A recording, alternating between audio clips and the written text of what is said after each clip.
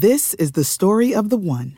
As head of maintenance at a concert hall, he knows the show must always go on. That's why he works behind the scenes, ensuring every light is working, the HVAC is humming, and his facility shines. With Grainger's supplies and solutions for every challenge he faces, plus 24/7 customer support, his venue never misses a beat.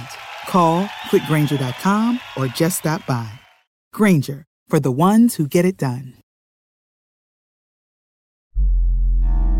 A choice right now, between fear and love. It's just a ride. Out of the dark night of ignorance and into the shining light of truth. Expanding reality. A population of citizens capable of critical thinking. We don't see things as they are, we see them as we are.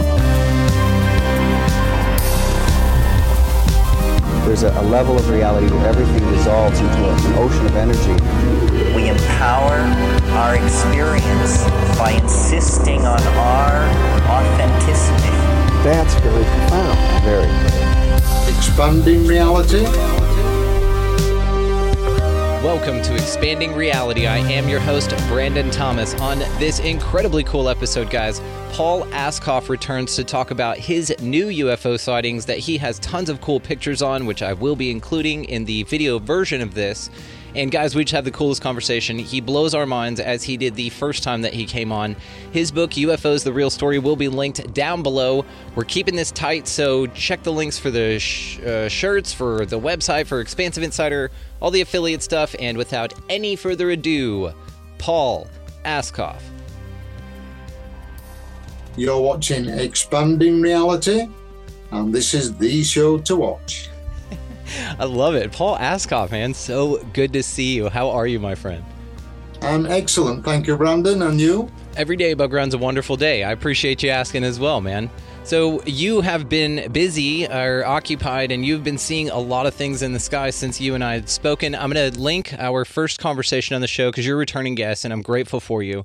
Not only do I just respect you so much as an author and a researcher, but just as a friend. You know, I just think you're one of the sweetest dudes ever, and your beautiful wife, Eve, and y'all are always going and doing really cool stuff. So also your book, UFOs, The Real Story, is going to be linked below and all the other ways to find you. So now that we've gotten that going, guys, let's get to this. Paul, what is going on, man? How have you been? Yeah, well, with a new version, an expanded version, another 62 pages of explanations of why witnesses see what they do and why they experience what they do. So I've really expanded on that.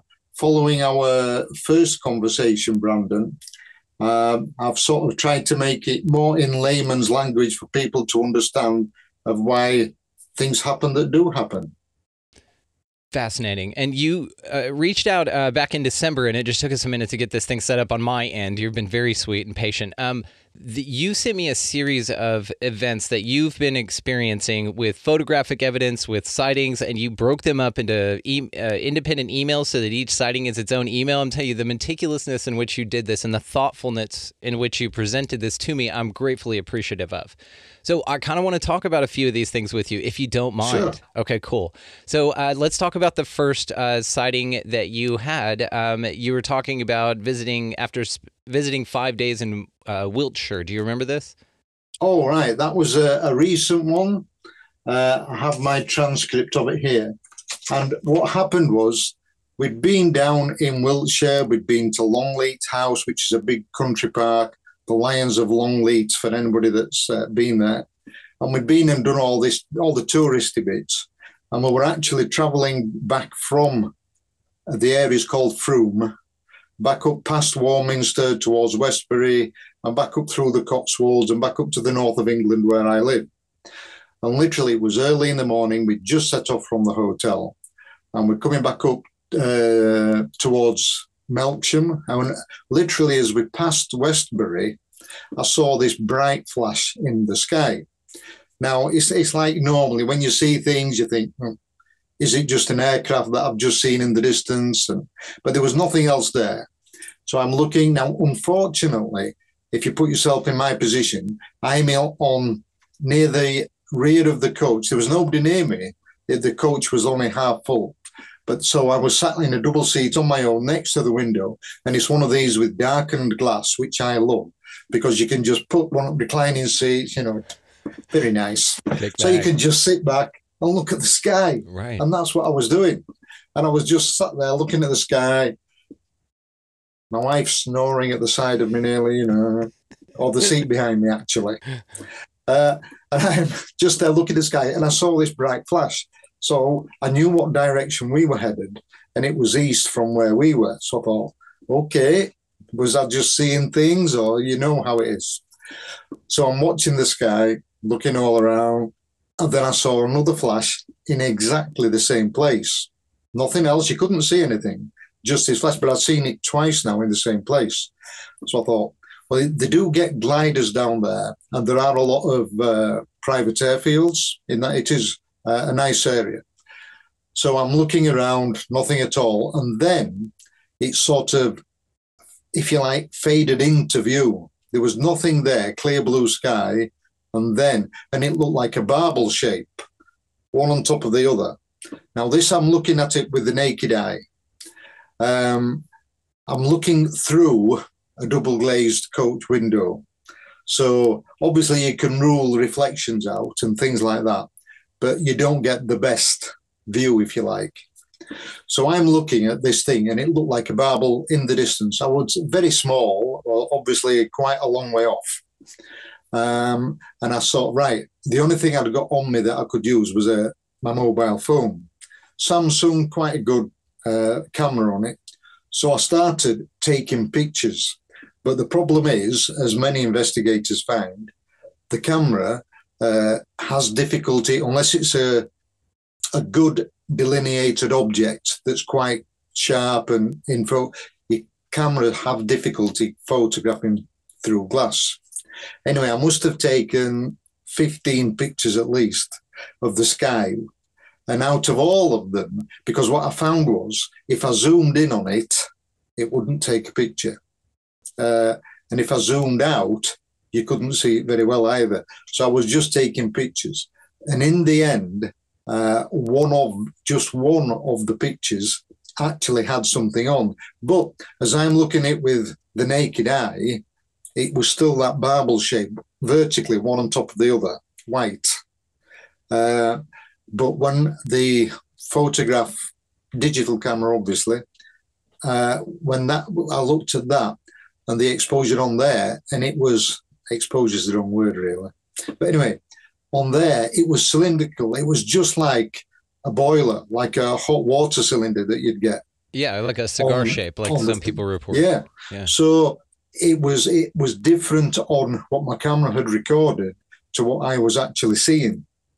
And it was in view probably maybe 30 seconds. Didn't move position, perfectly still.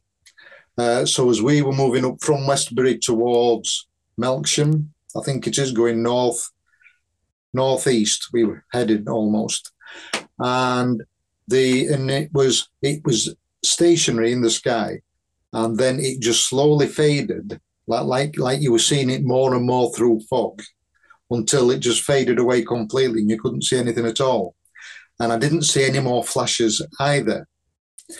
Now, what got me was about 2 days after we got home, I was in one of the Facebook groups for a UFO research group that covers that area, and somebody else had seen something.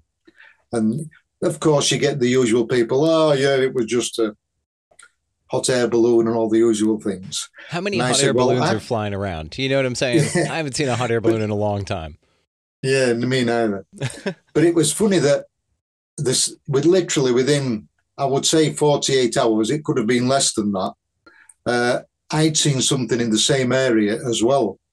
So I contacted them, and that's when I put the photograph that I'd taken where you could actually see something and my account of it. And that's when I put that on their group and on my Facebook page as well.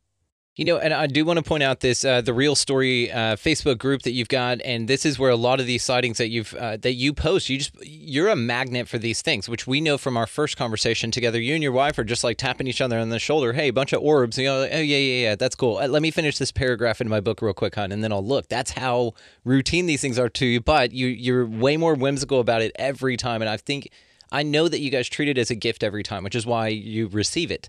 So it's an awesome thing. So again, the Real Story Facebook group is going to be located down here as well.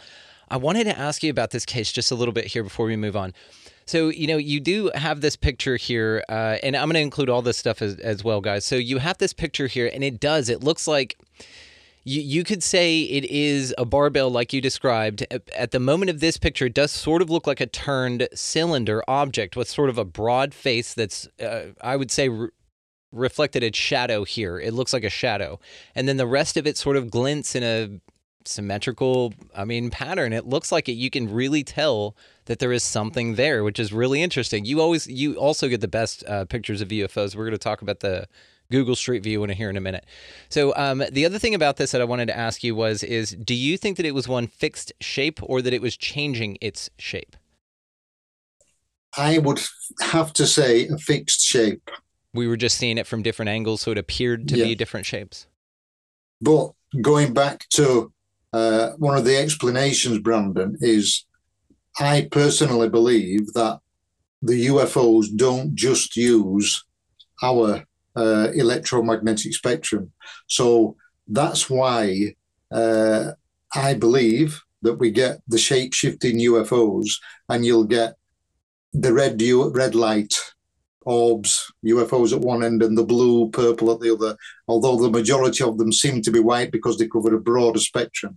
And I think it's literally just as that part of it is within our visible spectrum, but there's more of it that's not.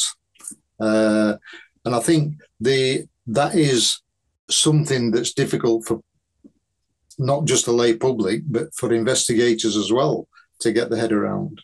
It really is. Like, it's one of these mysteries that just boggles the mind, and I'm grateful that you have an affinity for making sure that we're clear on that it's still cool to you, because it's cool to all of us what you're talking about here.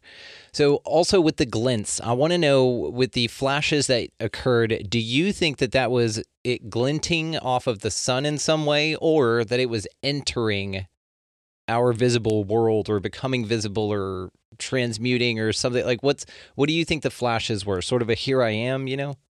Yeah. Well, again, I don't know. I'm not going to say here I am, but one of the things that people do see a lot of are flashes in the sky. Now, it's difficult because there are medical conditions, which I do cover on my expanded theories, that people will see flashes in their eye. And that is one advantage of being where there's a group of you. And as an example of this, we went with Paul Sinclair to Bempton Cliffs. And while we were there, it was being interviewed by the Outer Limits magazine, by Chris Evers, for an article for the magazine. So they were there all set up with the camera and everything, and Paul's being interviewed. So there was maybe another 6 of us. So we just tried to keep our distance, but we were still looking at the sky. So while we're looking at the sky, we saw flashes. So he's there being interviewed, and as that in the background, there'd be us going, whoa, look at this.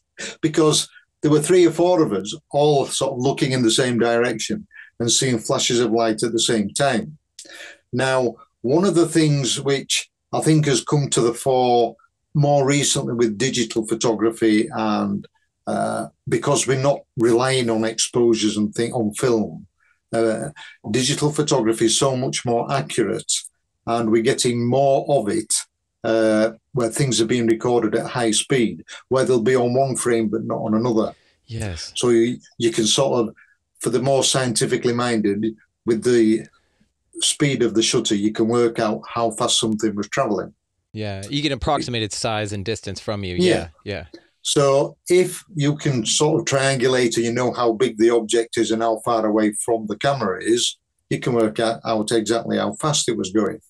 And I think this is something that's come more to the fore, where people are more aware now of how fast these, to us, what we perceive and what we see, how fast UAP, UFO, whatever you want to call it, how fast they move.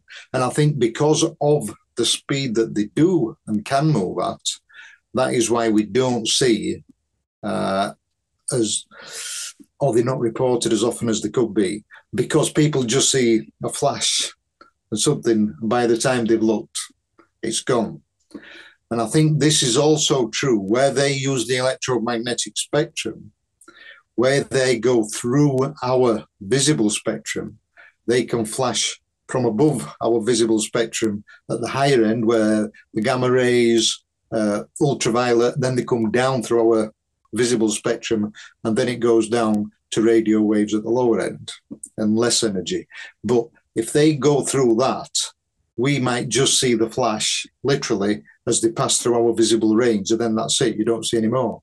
So if something's able to change its vibration, to tune itself, and goes through it, all you're going to see, all that anybody will see, the witnesses on the ground, they're just going to see a flash of light. So that is one explanation. I'm not saying it's right or wrong, but I believe it's a solid background where that could be what's happening. It's like channel surfing, because I think of reality as like channels on a radio, like a radio station or like a TV. Let's just say a TV for ease of conversation. So as you're watching one particular station, let's call it Earth, this time, this place, then you're like, okay, yeah, that's cool. But what if you're an alien and you're like, okay, well, I want to go to a channel. It's on channel 10, but I'm on 4. I need to go 6 up. So what you do is you phase through the different channels, or you scroll through them real quick to get to that channel of experience that you want. But really, you pass through the other ones on your way to that one. That's an interesting thing, that perhaps it's not a jump from here to there. It's a progression, like a path. Like you need to go this direction through the woods to get to that place. But the same dimensionally as well, that they're stair-stepping through, and then they flash in for us real quick. And for them, they're just on their way somewhere else. I don't care if we see them or not. That's fascinating. I mean, if you think about it, the analogy is good. For the older people that are listening in, it might be just like the old-fashioned radio where they were twiddling the knob and, Yeah, and you'd still hear a little bit of, the radio is actually a better analogy because of the crossover in frequencies. Because as you go from 96.3 to 96.5, there's a little static or a little fuzz, so there's a little, you can hear a little bit of each until you pick which one you really want to focus in on. And it's almost like you said, the visible spectrum that we're able to see them in only occurs when they're with us for that moment or phased in completely to this station. So actually, again, radio is a better analogy because there's a bit of nuance into dialing it in a little bit better, which would more explain how it appeared to drift away in a fog to you rather than blink out of existence. But the other thing is, we hear about craft that do blink out of existence. So maybe the same thing, maybe they're just, faster or a different type of technology. If we go back to, if you'll allow me to give a quick explanation of, I will allow you to take your time, sir. You please just tell us everything you want. I just love hearing you talk. Please go ahead. Okay. If we'll go back to the beginning with the normal electromagnetic spectrum that we use in our world, if you like. There's the radio waves, the lower energy and the longer wavelengths at the lower end. And then you come up from radio waves through the infrared that generates heat into our normal visible spectrum, where you've got red at the lower end. Then you go through the visible spectrum up through and out through the, I'm going to say purple, but ultraviolet end, because then when we get to ultraviolet, X-rays, and then gamma rays, the higher energy and shorter wavelengths. Now, the thing is, that is the electromagnetic spectrum that we're aware of. The cosmologists and people with far better brains than I've got, they believe that most of the universe now is made up of dark energy and dark matter. And that is what explains a lot of the things that they haven't been able to explain before. But it also helps us to explain both the paranormal and ufology. Because if ET is I'm being very kind here, 1,000 years in front of us. They may well be 50,000 years in front of us. By being this advanced and having their technology, they can understand not only our spectrum from one end to the other, but the whole of the dark energy and dark matter, and use it. So it's like a stack of frequencies on top of each other. And this is the interdimensional thing. This is where we get the crossover between one dimension and the other. And all this that we can't see, this dark energy and dark matter, are just the different dimensions. It's as simple as that. Now, I'm not a scientist, but it's a simple explanation of why we see what we do, why we experience what we do, why are these areas like Skinwalker Ranch, these areas all over the world. And I think, the Bermuda Triangle. So it's like, there's a Welsh Triangle, there's a Bermuda Triangle, there's this triangle and that triangle. I do not believe that the triangle is shaped at all. I think that's just man putting his, it was that point and that point, yeah. Just landmarks, right? Yeah. Another one's the Meadow by Trey Hudson, another fellow author of yours on Flying Disc Press. Trey Hudson has the Meadow Project. It's out there. The South Skinwalker Ranch is another crazy one of those places. He will also verify and does not call it a triangle, sir. So good call. Yeah. And I also think that these areas are what the old American Indians, our shaman, all over the world, in India, China, all these different places. This is what they were more in tune with. They were more aware of these areas.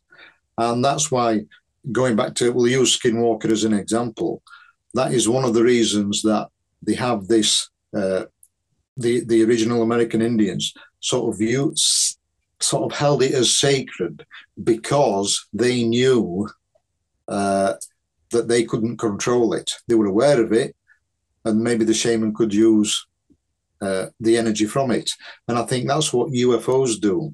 And these areas are where, if you like, the veil becomes thin. So it's easier to cross over from one to another. Now, these are all over the world, and I bet there's thousands of them. Some obviously more better known than others.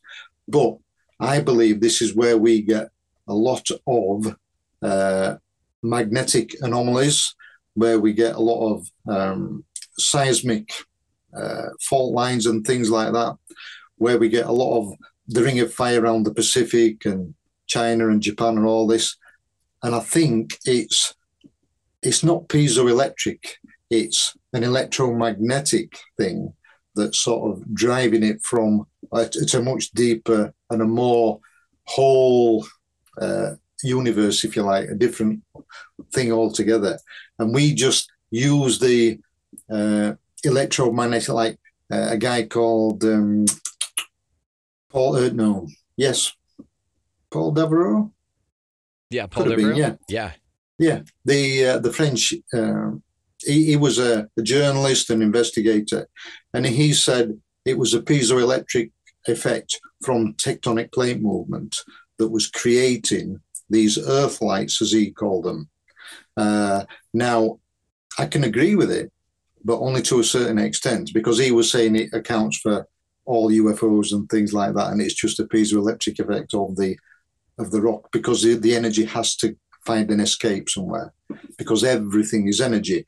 Now, I can go along with it to a certain extent, but when you've seen UFO, when you've seen UAP, whatever you want to call it, you know it's not just an electromagnetic effect. It's controlled. When I saw mine and many others, and I'm sure people like Whitley Strieber, Travis Walton, they'll tell you it's definitely not a piezoelectric effect. But the thing is, there are these areas all over the world, and I do believe that UFOs use this to their advantage. Because if you think about it, if you're completely in control of the whole of the electromagnetic spectrum, not just our bit, but all the dark energy and dark matter as well, it becomes easy then to move at will through everything. And that is why I think UFOs are often seen, like they're seen at Skinwalker, they're seen at the Welsh Triangle, they're seen over the Bermuda Triangle, they're seen in these areas, Trey Hudson, they're these other lights that they see, the Marfa lights, and there's places, Australia, all sorts of things. And I think they're all related. And I think a lot of, also you could go on to cryptids, and I'm changing tack here a little. No, it's all important. It all has to do with the conversation. Yeah. Where, again, that's something that I think is on a different level to us, I'm going to say a different dimension, where people will see spirit, people will see a ghost, and it looks like a solid person. And it's the same with cryptid. You'll get poltergeist activity where they can physically move something within our vibration. And I think it's exactly the same with cryptids. And that, going back to what I mentioned previously, when your higher self, your soul, not that you can communicate with it, but your soul knows where we are on our level, on our vibration. So suddenly you trespass, if you like, or inadvertently cross over in one of these areas to another vibration. That's when we get no sound. How often do we hear cryptids, UFOs? It suddenly went quiet. The Oz there effect, were no crickets. Yeah. There were no birds. There was no wind. There were nothing. And that's because you're not within our normal acoustic range, because you're in a different place.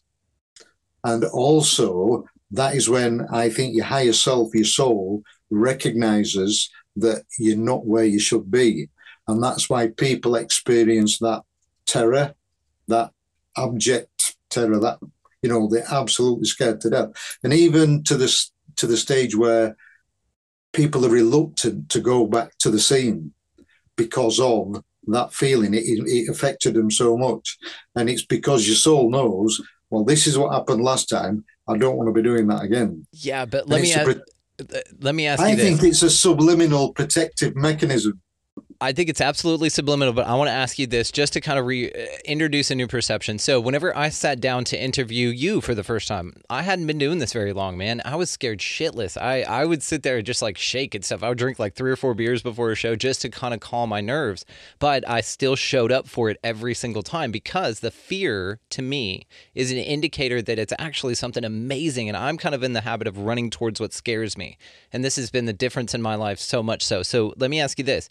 When it applies to the UFO phenomena, do you think that fear is really just misunderstood anxiety or excitedness that can be transmuted in a way that really it's shown to be what you wanted and something that you chose to have rather than this scary experience? And even then, if it is that, whenever you're back here, air quotes, whenever you come back to baseline or you're not in that zone anymore, which, man, that was awesome. The eerie way that you just described that place, we all just stepped into, so thank you for that. And whenever you come back from that place, is it something to where, like, as you interpret it further, it starts to make a little bit more sense or becomes either way more erratic, and so therefore it shapes the way that you feel about it? But either way, let's say that fear, again, in my mind, because after I interviewed like you, or like when I sat down to interview like Neil Donald Walsh or something, I'm like shaking, dude, but I still show up to keep doing it because even though it scares the shit out of me, I know that it's something awesome for me. Do you think that there's a little bit of that in the UFO phenomena or Bigfoot or cryptids or anything like that? Yes and no. It's fair. Yes, because it's the normal human psyche to not put yourself into danger. And I think that sort of fight or flight thing, to a certain extent, yes, you can control that.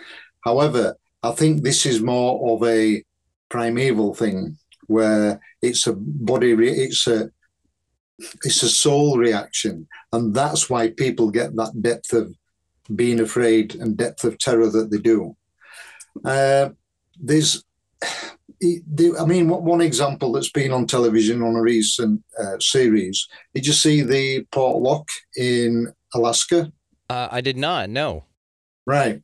In essence, it was a small fishing community where they started a factory processing fish in Portlock in Alaska. The townspeople from day one would experience lots of weird and wonderful things, including a lot of people seeing and being scared by Bigfoot.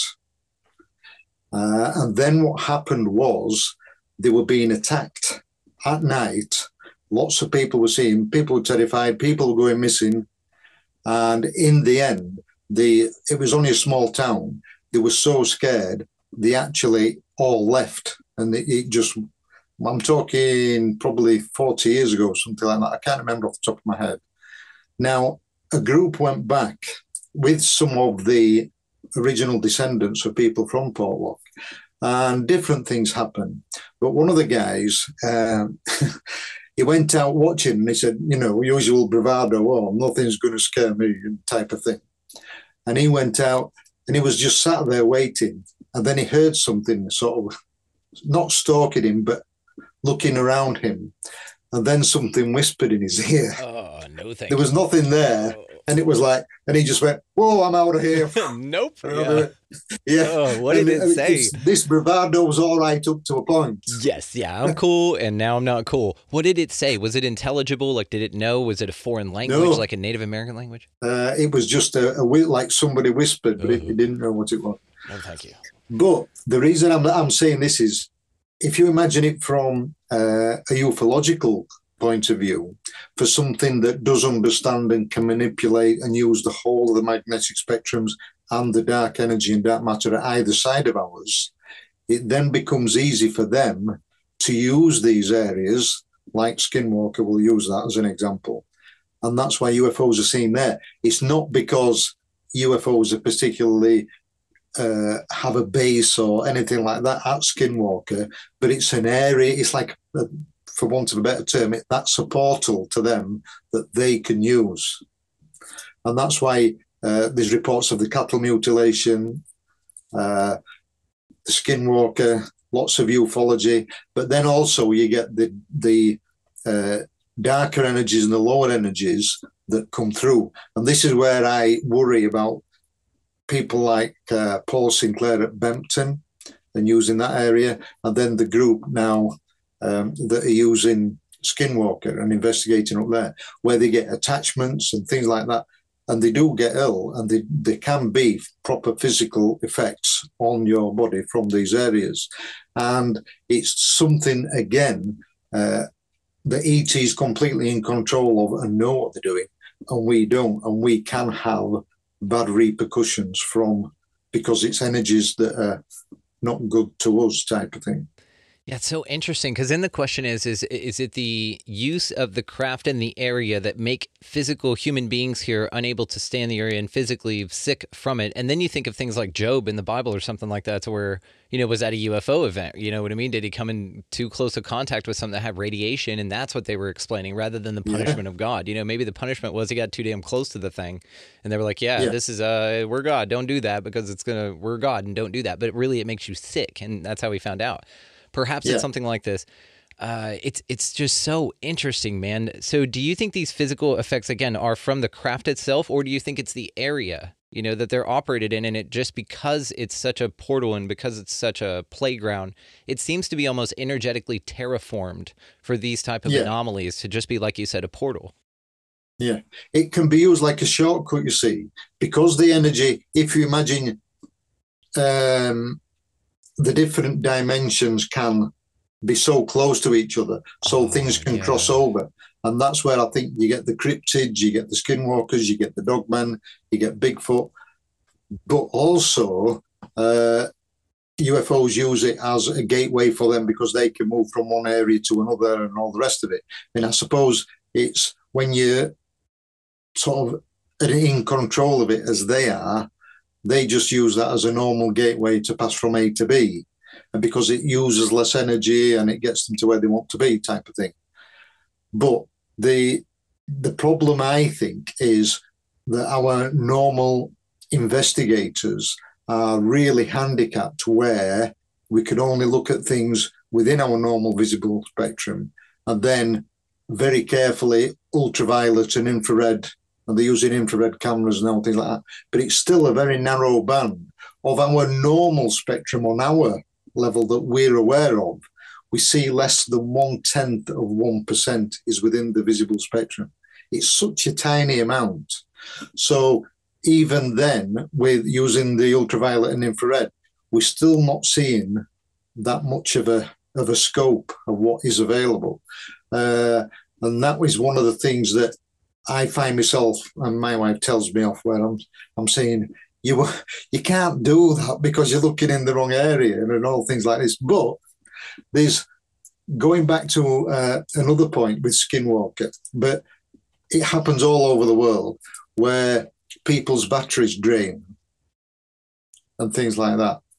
And there was a good example, I'm trying to think, I think it was,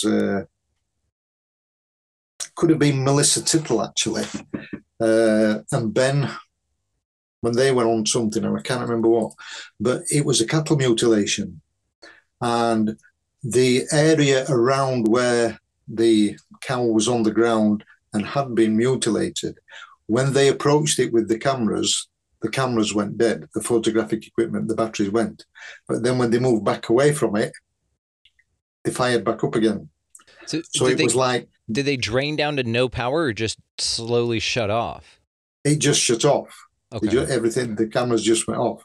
Now, obviously, these people have, high-end cameras. They know what they're doing. Yeah. But for me, again, going back to these areas where, in a roundabout way, it's a good thing, because if that happens, you're in the right place. If that happens, you've crossed that threshold where you're suddenly going out of your vibration into the vibration of wherever the cryptid, wherever the dogman, wherever the UFO, whatever it is. So you're going into their area, and it's on a different frequency. And I think, and don't ask me how, because I don't know, but looking at it logically, that is why they often get these equipment failures at Skinwalker. And you'll see them where they're doing things and they're going to put rockets up through the anomaly and where they think it is, and then all the equipment just goes 3, 2, 1, and the computers just turn off. And I think, yeah, because ET knows it don't want you looking at it, so it's just, to them, it's simple. You see, everything is you now with the computer sat in front of me, the computer I'm sat in front of, everything around us, all have magnetic fields. But what we need to understand is our memories, our thoughts, and everything in our brains are also magnetic fields. And ET can understand that. That is why you get people that say, or the investigators, and they say, how can ET sort of just zoom in on one person? And that's because everything, every person, and everything is unique. So if you're that good at understanding and completely understand the electromagnetic spectrum altogether, you can just tune into that. And it's just like we said earlier, tuning into your radio station. So, right, I want to go see number, and they're straight to him or her or whoever it is. And that's exactly the same. And for our normal investigators to get the head around that, again, that's a leap of faith that, as Paul Sinclair says, it's the truth with no proof, because although it sounds logical, me saying it, how can you prove it?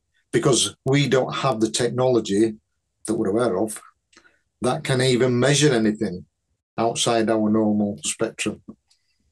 You know, what I love is that the aliens wait till you get to 1 and then shut everything off. You know, they don't do it at 2 or when you're setting shit up. You know what I mean? They're like, all right, let them get all the way through the countdown and then turn everything off. That's great. Yeah. You know, the other thing that, as you're explaining this, man, it just blew my mind about the dimensional sort of collapsing in and stacking of itself. Now, you did this for me the first time you came on, so of course you would do this for me now. You phrase things in a way that it just takes something that I've heard and just took as something like whatever, and then now you've reframed it to where it's very interesting to me. These areas, right? This, like you said, these triangles that are called triangles just simply for landmark's sake, and let's stick with Skinwalker just for ease of conversation. So these areas here, they do seem to be like a spot, like you said, where multiple dimensions, that each carry their own not only frequency, but creatures that exist in that frequency in them. There's this part where they can sort of all come together. You know, there's this place in the States called the Four Corners where 4 states meet. And it's sort of like, you know, I mean, I know those are imaginary lines, but this might be sort of a spiritual or an energetic portal equivalent to sort of a Four Corners, where maybe in this area, the reason there's such a variety of activity isn't because it's one thing that can do everything. It's because it's an access area that has a toe dipped in all of these different worlds that those entities can sort of come here. It's sort of like okay, I'll give you a good example. There's this, do you know what a meerkat is? Those little things over in Africa, and they kind of like stand up on their hind legs, you know what I mean? In The Lion King, Pumbaa and Timon, there was the skinny little creature, that was a meerkat. Are you familiar with the animal? Yeah. Okay. In our zoo over here in the States, there is an exhibit where they have those, but there's also a little tunnel that you can go inside, crawl into the exhibit itself, and then pop up through a portal that's a glass dome on the outside that you can see. So you can like go see your little sister in there or whatever. You can go in there and you pop your head up and now you're in this environment where there's meerkats all around. It could sort of be this equivalent to where you have access to a world through this means or through this area. There's a tunnel there, all of it energetic probably, to where then you have a glimpse or an, even interaction in this area. And perhaps like you were saying, these skinwalkers that appear could be anything. Maybe it's just a dog man because dimension 4 blends with dimensions 1, 2, and 3 here. And dimension 3 is where Bigfoots are. Dimension 2 is where UFOs and aliens and shit are. And we're in 1. And maybe this point where they all converge is sort of an access for all of them. And it's sort of this interesting interdimensional highway that you talk about now, where you took it even further from me as you kept going, is that it's a vibrationally specific thing as far as what you encounter in these areas, which I love. I'm right here with you, and so is the audience. The idea that whenever you're looking in the sky and someone sees a UFO, someone doesn't. Whenever there's a near-death experience that happens, someone sees angels and demons, someone sees Buddha. Like the idea that the way that you are is the way that whenever phenomenal things happen appear to you as has everything to do with it. If you're in a scary situation, like you said, perhaps these areas scare the shit out of people and give them bad experiences so that they don't come back because they're not welcome here energetically. But perhaps if some people do go out with a good heart, no cameras, we're not trying to, and maybe they gain access to some really cool wisdom there that perhaps like you were talking about, the indigenous people here had access to something. Maybe not all of it was bad. Maybe they themselves, like their shaman or something, reached a air quotes vibrational level where they could interact with something in these phenomenal areas that came through with an energy that was amazing and abundant and resourceful. And so it kind of has its dual-edged sword, but also it's a built-in safety mechanism. So you don't get a bunch of dummies wandering through the portal that aren't a vibrational match to go interact with things that they don't understand. You know what I mean?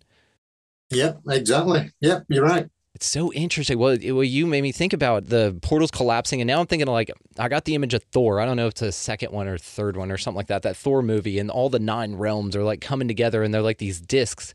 But in those discs that look 2D to us, there's a whole realm in there. You know, and like the green one is Bigfoot, the blue one is Dogman. You know what I mean? And so I pictured it, as you were explaining it, you gave me the image of that. And as they all sort of align, you get an area like Skinwalker or the Meadow, like Trey Hudson's thing. It's so interesting, Paul. Yep. When you think about it, to try and put it in simple terms, it is, I'm not saying it's scientifically explainable with our technology we have, but it is plausible and it makes sense and it's logical. Yeah. It is damn sure that. So then I wanted to ask you this, because a lot of these areas have some geological anomalies in them. Like you said, the Ring of Fire, Bermuda Triangle, where shit just goes missing. Do you think that the geological anomalies are because it's a portal, or do you think the geological anomalies set up the conditions, maybe electric, geomagnetic, something like that, for the portal to exist? Basically, like UFOs and volcanoes are a big one too. Have you noticed this? So like these extreme environments, sort of, do you think that it's an electromagnetic sort of thing? So again, is it the area or the phenomena? I think it's certainly the area, and the phenomena uses it. Yeah, right? Like ley lines. Yeah. Huh. Yeah. Now, the difference is that, we'll say ET, for a want of a better phrase, can use those channels if they wish as a short circuit, and to them it's just an energy highway for them, a shortcut what they can use to their advantage. Having said that, they are then free to go wherever they want and do whatever they wish. But if you think about it, that is why a lot of people say, me included, that ET and UAP are around us constantly, and people aren't aware of it, and we only see it when it passes through our normal visible spectrum. And I'm wondering so let's say that we're a ball in space spinning around a sun. Let's say that we're in a 3D grid area, that there are different energetic clouds, let's say, sort of like an asteroid belt. When you go through an asteroid belt or something like that, we get a bunch of meters. So let's say you have that. Let's say then that our Earth, as it rotates around in this field, gets access to different portals. Like the portals stay in the same place, basically. And because we're in it in a certain area, maybe there's access to it. Or as we make our orbit, there's like a tube of area, you know what I mean, that stays, and that Skinwalker Ranch just happens to be all the time in that area, no matter what our Earth position is. So this would be interesting as sort of to note, and I know people do this and take times of year and all of that into account, but I'm talking star alignments and everything, like even down to the astrological charts of the people going out there and at the time that they are going out there, even selecting things to be that lined up. I'm just curious to see, because I think the investigations are going that way. There's so many questions that we come to as we investigate this, which I'm so grateful for. And I want to ask you about something here in a minute before we wrap. But what's really interesting too is the investigations now are to a point to where there are different sort of combinations of settings that we're able to entertain based on all the new information. For example, had Alexander Petikoff on. He did Bigfoot Beyond the Trail, like that whole awesome YouTube series. And he talked about a Bigfoot case, rather, to where there were 3 men and one woman out on this excursion in Alaska, by the way. And that they heard a baby crying sort of a sound being imitated. It was obviously not a baby crying, but it was, they thought to lure off like a woman into the woods. So then the question is, okay, well, what if you take the men away from that situation? They said that the only time they've ever heard a baby cry sounding what they called Bigfoot, but they couldn't see, in the woods was when they had a woman with them. So then again, you're like, okay, well then let's get some badass, Israeli mercenaries over there, some badass women that are just tough as shit and just all chicks, and go out there like an awesome Predator movie where they just kind of walk around and see if they hear these cries, see if the environment's different. Because even in UFO cases, I've heard that the occupants will just say ET, treat men and women differently. They treat men as something that they need to overpower immediately because they can themselves be threatened by that man being unincapacitated, if that makes sense. And then the women, they just usually let walk on board UFOs. They tell them a bunch of shit, like Betty and Barney Hill. Barney was completely incapacitated, drug on the UFO, allegedly, and then Betty just walked on willingly and talking to everybody. They gave her the star maps and shit. So again, it's like these sets of conditions now are brought into the conversation for then everyone to go out in the field and test, which is really, really cool. So I wanted to ask you also about something about what you said about the area, about shapes of crafts, because this is so fortuitous and, of course, synchronistic. This is how this stuff works. But just the other day, I was having a conversation with a friend of mine, the episode before this. His name is Chaz of the Dead, and something that he's an author, talks a lot. I'd love actually to get both of you on and have that, so we'll probably do that. One of the things he talks about a lot is this cavity structure effect. Have you ever heard of this? Sort of like how bees have a resonant chamber within them that makes them fly because their wings aren't big enough, stuff like that? Are we talking the ET craft, are we talking? Yeah, so basically what bees have to do with ET craft and how this cavity structure effect, this resonant chamber, basically could explain how UFOs fly. It could be one explanation. Now, there could be many, right? Dozens and millions, who knows? Yes, but you said one word wrong there, Brandon, and that was fly. Oh, okay. My apologies. Operate. Yeah. Yes. Thank you. Yeah. You see, this is the other thing where I love it when you get these people on, and especially when you look at the old documentaries, and there is a change. and attitudes are changing and things are becoming more open.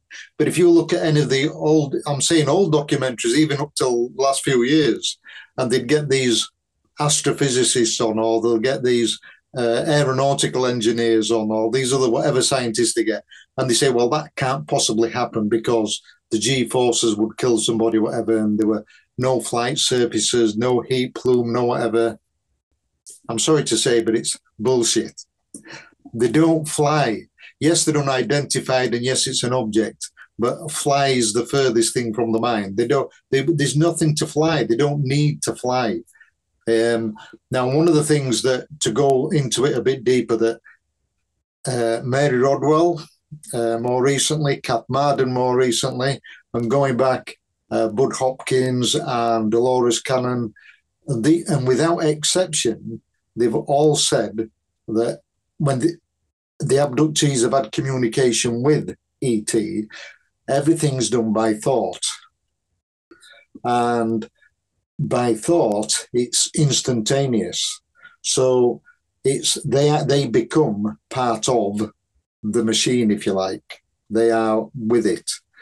And so there's one of the things that I say in the book, it makes me laugh because there's no such thing as G-forces. There's no such thing as speed. They're in their own little bubble of their universe. And it's just passing through ours how they want it to pass. It's got nothing to do with our physical Earth, whether it's in space, whether it's in our air, in the atmosphere, whether it's through the lakes, whether it's through the oceans, in and out of volcanoes, as was mentioned, because they're not within our spectrum. They're not there. They're in their own little pocket. They're completely isolated.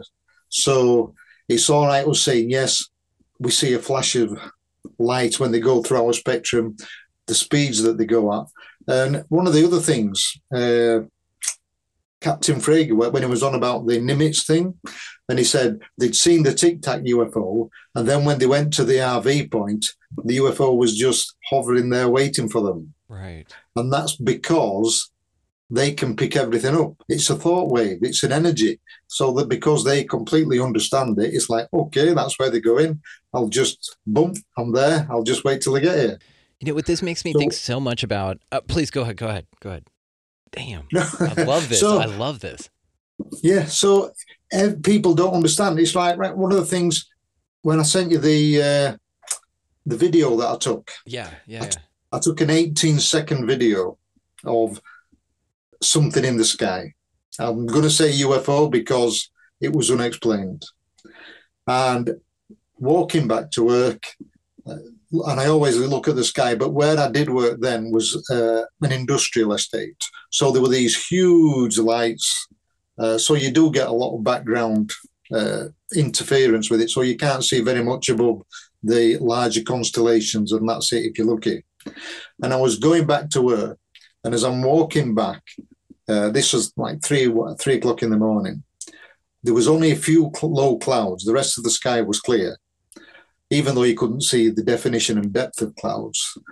But this light came out of the cloud. As it came out of the cloud, it got brighter, as an aircraft would if it was going on a normal flight path. Coming into land, they put the land. I know aircraft have a lot of different lights for different things, but they generally put the landing lights on, so you get this bright light shining out at the front. So it got brighter as it came out of the cloud, and then it was stationary. And straight away, again, it's a thought, and you recognize that it's odd, that it's not right. So I got my phone out immediately and started videoing. And I videoed for 18 seconds, and it didn't move, it just stayed there. Now, it was just an ovoid, for want of a better term, white light. But they did look to be different coloured lights within it. But there were no wingtip strobes or anything like that. There were no noise, no apparent rotation or anything like that. It was just this flickering white light with the occasional light in it. And I videoed it for 18 seconds. And then I put my phone down because I wanted to see it better. And as I put my phone down, it just went sideways and it went, and it went straight back in the cloud again. And it was like, and it honestly, when it had done it and it had gone, and it was just like, I can't believe that. It was like it just wanted me to know that it was there. And that's the thought I got as well. And then, okay, bye. And it went. And that it knew you saw it. This is the thing. These things communicate with you, which is so cool. They make sure that you and your wife see it, which is beautiful. I love this. And again, I love that y'all share this. Dude, this is fascinating. Yeah. What this makes me think about is whenever a UFO comes in, let's say that we're wrong about, and I love this again, you just put new perspectives on this. I love this. Let's say that a UFO, when it air quotes comes into our experience, perhaps what it's doing is it's just stationary. It's not going anywhere. What it can do, though, is fast forward further or backwards in time. So it zooming off real quick is really it just going, okay, I want to be over there in that time now. So really, because time is so governed here, everything here is governed by time, rather. If you have the dial of time rather than the dial of speed, then really you have both. And if you're interdimensional, you can do it this way. So really what they do perhaps is get to a certain, let's say, place in their experience, altitude from our perspective, and then go forward or backward in time, or just stay the hell there, and we move in our time, and therefore it appears to move in ours. Like it's flying, it's how we would describe it, but really it's sort of a stationary thing that's experiencing what it's like here for just a minute as it's passing through. The other thing to this would be sort of like if you're on a vacation, I can empathize with this for sure. If you're driving through a place you don't know where you're going, or you've got to get somewhere to get gas along the way or to pee or something like that, then it's a stop-off point on your way somewhere else. And perhaps if it's just either an interesting area or you've just never been there and you're just curious, you may drive around the town a little bit before you continue on about your journey. Now, perhaps, again, like you said earlier, that they blink into this existence and now they're visible for us. Well, perhaps they're like, let's cruise around a little bit. Let's fast forward a bit in time and be here for a minute. Yeah, we don't care if we're seen or whatever before we pop on to our next jump point in the next dimension, something like that. Or they hop in here and need to go from the meadow in the South Skinwalker Ranch over to the Skinwalker Ranch for that portal, like it's a layover zone. You know what I mean? It's interesting, man. I don't know. All of it's fascinating, Paul. It is. It's good. You see, there was another case in point where I always try to have something that I can record anything with. And if I do see something, at least I've got something, even if it's not very good. But one of the instances, September 2015, when one of our neighbours had just had a baby boy. So they all came over and a couple of the others' neighbours came over. So there were 5 of us in our back garden having a cup of tea, and the women are cooing over the baby like they do. While they're there, she also has, so she's got this little boy. She's got a slightly older boy who was 2 or 3 at the time and was into birds and planes and things like that. So I'm trying to entertain him and keep him out the way of the women while they're cooing over the baby. And we'd been looking at birds, and I'd got one of these mats on the lawn at the back of the house. And we were actually laid there looking for aeroplanes and birds flying over. As we're doing that, there's a flash in the sky at rooftop level between the houses. And as I looked up, there was what I can only describe as a perfectly spherical glitter ball. We've all seen the Strictly Come Dancing glitter ball. It was just like that. And I sort of jumped up and went, whoa. Because at first when you see a flash, you think it's an aeroplane turning or whatever. But it wasn't. It was perfectly spherical and just a shiny ball. Now, this was the middle of the afternoon, maybe 4 p.m., something like that, between 3 and 4. Now, that was one that I saw later. Okay. Yeah. I'll go on to that one in a minute. But the reason I'm telling you this is there were 5 adults, and out of the 5 adults that were there, we all had a mobile phone, we had 2 tablets, and I had a camera in the house. Now, this thing was in sight for all of us for maybe 5 minutes or more, and it wasn't until it had faded away, it came towards us from due north, was stationary, and then it went west until it had gone out of sight. So there were 5 adults and 2 children. All of us saw it, and none of us at any time thought to take a picture. Yeah, you hear And it this. wasn't until afterwards, and I thought, why didn't I take a picture? And it wasn't until afterwards, and I thought, why didn't I take a picture? You hear this. People think either don't get your phone. If they do think to get their phone out to take a picture, we do hear this. Cass, I believe, talked about this, Cass Clark. But then also you don't think about it at all. No, and I think, again, because ET can control that, they're aware of it. So we weren't supposed to take the picture, so it didn't happen. And that, I think that people can be influenced that way. Exactly. I think so too, man. It's crazy. This is absolutely nuts. Okay, so I want to hear about this picture that I pulled up here already for you. And please, will you walk us through this thing? Because this is fascinating, dude. Yeah. Okay. Here, let me share screen. There we go. Okay, there we go. Okay, so there you go right there. Now, this was one. Have you got some others from this series? I do, yeah. Like this, yeah, and then that one. Yeah, they were. One. I were trying to get close-ups. Now, if you go up, keep going up to the top, scroll all the way up. No, that's as far as that. That is how it appeared. That's how it. Now, I got that off the internet from one of the other researchers that he'd put on. Right. Now, the one that we saw was brilliant white, and there was still that.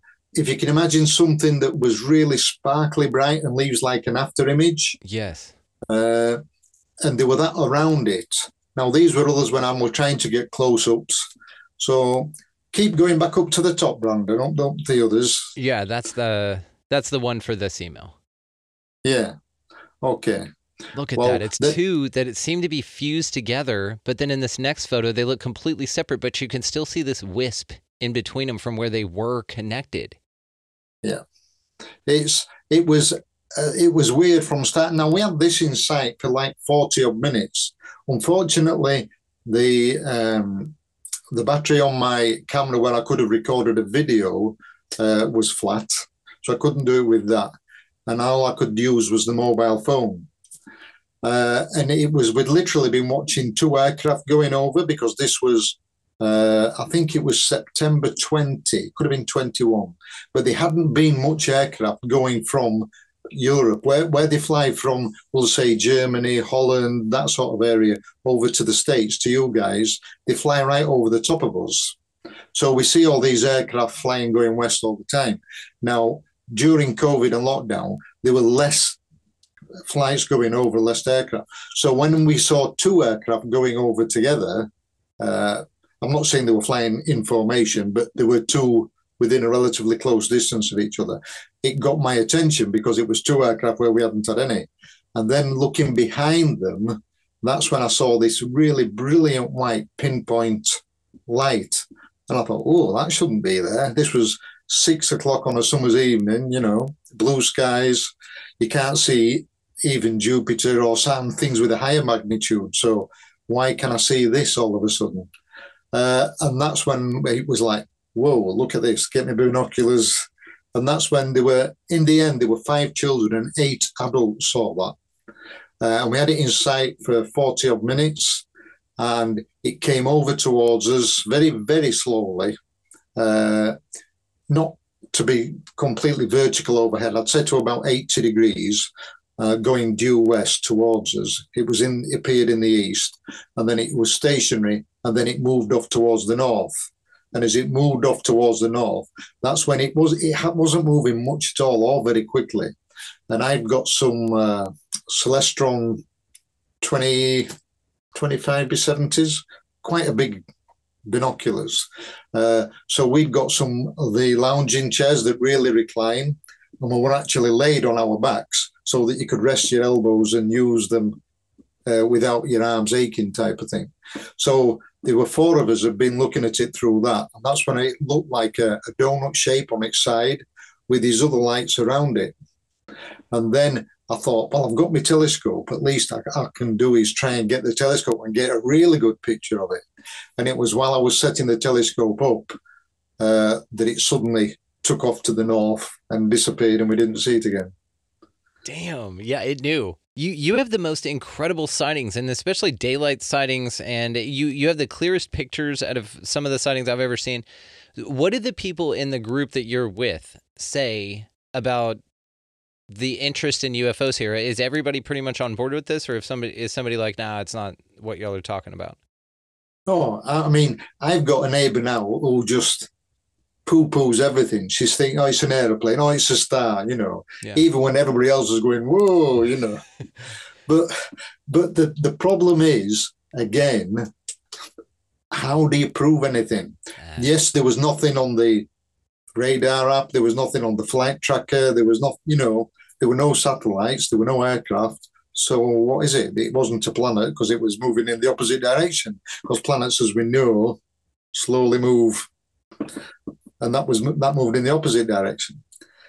And it's fascinating. I just wish sometimes I had better equipment and we're quicker to think, like we all do. Well, it seems like even if you had the perfect equipment, because like you said, you had a myriad of technologies around you that could have captured that moment, but none of you thought to get it. Now, I don't think necessarily it's because you were so in awe at what you were seeing that everything else didn't take precedence, because you see stuff like this all the time. People find things in awe, and the first thing they do is get out their phone so they can capture it and share it with people, right? Or go viral or something like that. It's on a lot of people's minds to record with their phone. It's like today's equivalent of a 6-shooter. You know what I mean? People are just on the ready with it. They're on the draw. They're like, I'm recording. So it is interesting, though, that with all of those people there experiencing something phenomenal, this is not something, like I said, I find that to be just a slip of the mind. I think it's very intentional that there is a deliberate interaction with you and this thing where there's sort of an understanding that, just enjoy it. Just put it down. It's just so interesting, Paul. So I tell you what, we're probably going to wrap this thing up on this one, but I'm going to invite you back very soon, and I'm very much looking forward to the second iteration of UFOs, The Real Story. It is going to be linked below, and then, of course, we're going to have you back on when the update occurs so that you can come back and blow our minds with all the new stuff. So, dude, thank you so much again. This is always fantastic. Please give our best to your lovely wife there, and, dude, just thank you again, man. You're welcome back anytime. Thank you very much for having me, Brandon. It's great, and it's nice to be able to get opinions out there and make people think outside the box, and even if it just stirs something and makes people question something, that's got to be a good thing. I want to thank that incredibly amazing dude, Paul Askoff, for coming by and hanging out with us. Paul, thank you so much, man. As always, you're invited back any damn time you want. And the update of his book will be coming out this year at some point. So very cool. Look forward to that, guys. But in the meantime, check out his book, UFOs, The Real Story, linked down below, as well as his Facebook group, The Real Story, which is where he documents all of his UFO stuff. And it is super cool. So make sure that you guys go join that. Show my boy some love. Absolutely one of the sweetest people you ever talked to. And I'm so grateful for your time. Thank you so much, Paul. All right, guys, so as long as you're down there checking Paul in the show notes down there, you might as well check out our affiliate links. So you have Food Forest Abundance, Get Your Freedom from Fear On, Opus, the Organization for Paranormal Understanding and Support, Red Circle, if you want to start your own podcast, the link's down there. Also, if you really want to level up, guys, the Manifestor's Guide, that link down there at checkout, if you decide to take Dewey up on that, it's Expanding Reality, all caps, no spaces. He sweetens the deal after that. It's changed my life. I highly recommend it, which is why I'm so grateful to be in partnership with him. All right, guys, so go out into this incredibly mysterious place. As Paul has told us here, keep your eyes to the sky. Let's keep looking out there for all this cool shit. Maybe the reason Paul gets to see so much of it is just because he simply looks up. So maybe take a few minutes out of your day or evening to do that. It's always a cool, relaxing thing to do anyhow. While you're out there doing all that cool stuff, guys, pick up a piece of litter if you feel fancy. Also, buy somebody in line around you a coffee or a meal. Something super simple goes an extremely far way as far as this collective goes.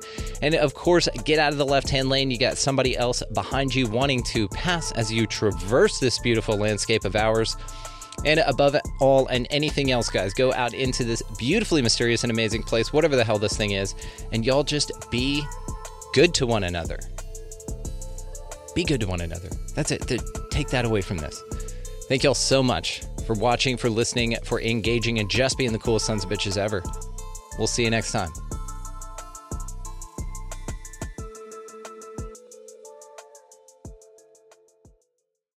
This is the story of the one. As a maintenance engineer, he hears things differently. To the untrained ear, everything on his shop floor might sound fine, but he can hear gears grinding or a belt slipping. So he steps in to fix the problem at hand before it gets out of hand. And he knows Grainger's got the right product he needs to get the job done, which is music to his ears. Call, click Grainger.com, or just stop by. Grainger, for the ones who get it done.